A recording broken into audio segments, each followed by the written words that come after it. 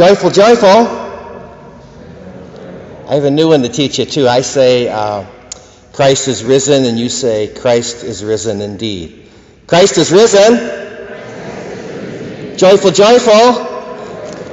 My dear friends, we have so much to celebrate tonight, so very much. It's hard to get our minds around everything that we have tonight to celebrate. It's hard to get our hearts around everything that we're celebrating tonight.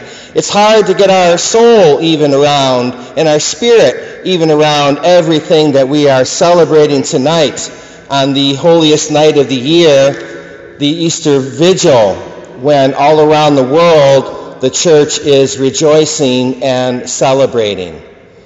I tried to come up with 3 words that can help us bring this all together. I hope it works out for us, but the 3 words to try to bring everything into our minds and hearts, what we're celebrating, are continuation, recapitulation, and participation. Continuation, recapitulation, and participation. First, continuation. John and Kathy and Jose, this night is a continuation of your whole life. It's a continuation of the very first time that God touched your heart. The very first time that God reached out with his loving, merciful hand and touched your mind and your heart to bring you close to him, to start you on this journey. For all of us here in a different way too, but it's a continuation of how God has called you, how God has called me. Make no mistake, we're all here tonight because God has called us. God has called us, and we have said, "Here I am, Lord. Here I am, Lord. Let me do your will." And our life is a continuation of that yes to God, that surrender to God that goes on and on and on.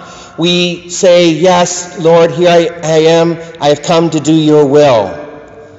When we meet God face to face, whether that's through death or whether that's the Lord returns before we die, he's going to say to us, "Well done, good and faithful servant.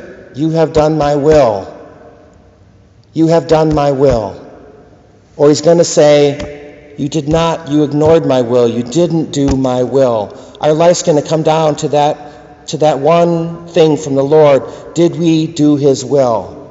And part of the good news, my dear friends, we don't have to be successful in that. We don't have to succeed at doing God's will. None of us are very good at it. I'm terrible at it. but we try, and that's what God asks us to do, to try to do his will, to surrender our will to his will, and to unite ourselves to him. And this night is a continuation of that for all of us. It's a continuation tonight of the Lenten season. We had 40 days of purification and illumination of our mind and our heart and our soul so that we could draw closer to God.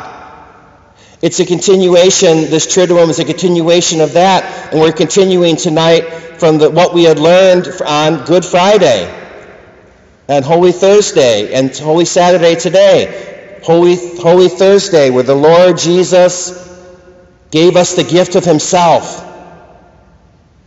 And that's continuing today. And he gives us that gift of himself, and he gave us the gift of a priesthood to continue that throughout time so that we could always have the gift of himself at the Holy Mass. He gave us a gift of himself and then the priesthood to always make that gift available to his people.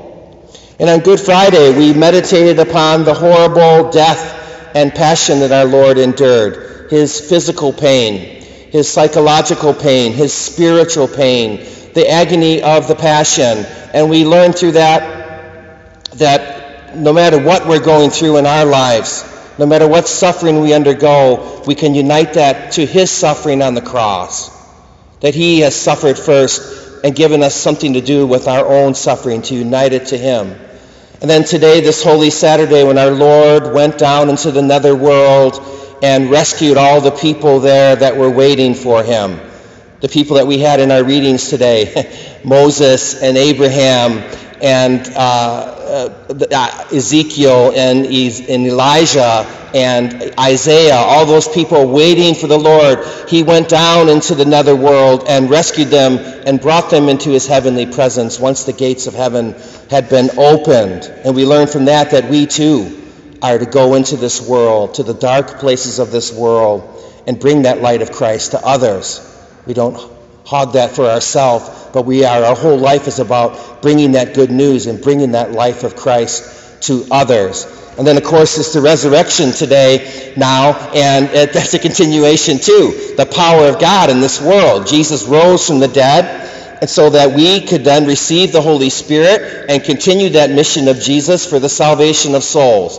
So continuation is a way that we are celebrating. In our readings today, we saw too that continuation from Adam and Eve, the creation of Adam and Eve, through the covenants with Abraham and Moses and the prophets, the great prophets coming, telling us how we are to live our lives, this continuation of God's work in the world, this slow unfolding of God's work in the world, as well as in our very lives. It's an unfolding, and it's something we continually say yes to. Yes, Lord, let me do your will. Recapitulation, there's a sort of a sense there of starting over. So John and Kathy and Jose, this is a night now where you're starting over with God. What has come before is summarized, and now there's a new start with the Lord. And all of us here, every year of our lives, we get this opportunity to start again. It's a great grace. It's a great grace to always be beginners in the spiritual life. We get this grace to start again with God and to build a relationship with God that we didn't have last year. That's better than last year. That's deeper than last year. That's more tight with God. Every year of our life, we get this chance of starting again and beginning again. And we see that in the readings as well today, how Adam and Eve had to begin again after the fall, and how Abraham had to begin again when God called him out of his comfort zone and into the unknown, and how Moses had to begin again when he had fled Egypt as a murderer, and God told him, you got to go back to Egypt now and free my people. And over again, we see this recapitulation, this beginning again as our time goes on with God. And then participation. So John and Jose and Kathy, this is the night where you fully now are going to participate in the life of God through the sacraments of the church. You're going to be fully part of us, fully part of us, and part of every Catholic around the world who has ever lived, who's living now, who will ever live in the future. You become bonded into that part of that family in this full participation in the sacramental life of the church, in the life of the Trinity. This indwelling Trinity who dwells within us, and we get to participate in that life. First of all, we participate in the life of the Trinity, which is eternal life. So you get a full participation in eternal life coming. We participate in the love of the Trinity. The Father loves the Son loves the Spirit loves the Father, and they share this love with us, and we participate in the love of the Trinity. And then there's the work of the Trinity, which is the liturgy, and all the other things that we do in this world to bring it out of darkness, to bring it to meet Jesus Christ, to be healed, and to be delivered from the power of the evil one, and to be illuminated in this world. It is a participation. And tonight, you are going to now fully participate in that. And all of us here, we fully participate in the work of God, in the life of God, in the love of God. I want to close with a poem here that tries to get a sense of these three terms: continuation and recapitulation and participation. It's a little bit lengthy, so you'll excuse me for that, but it's a night of long readings.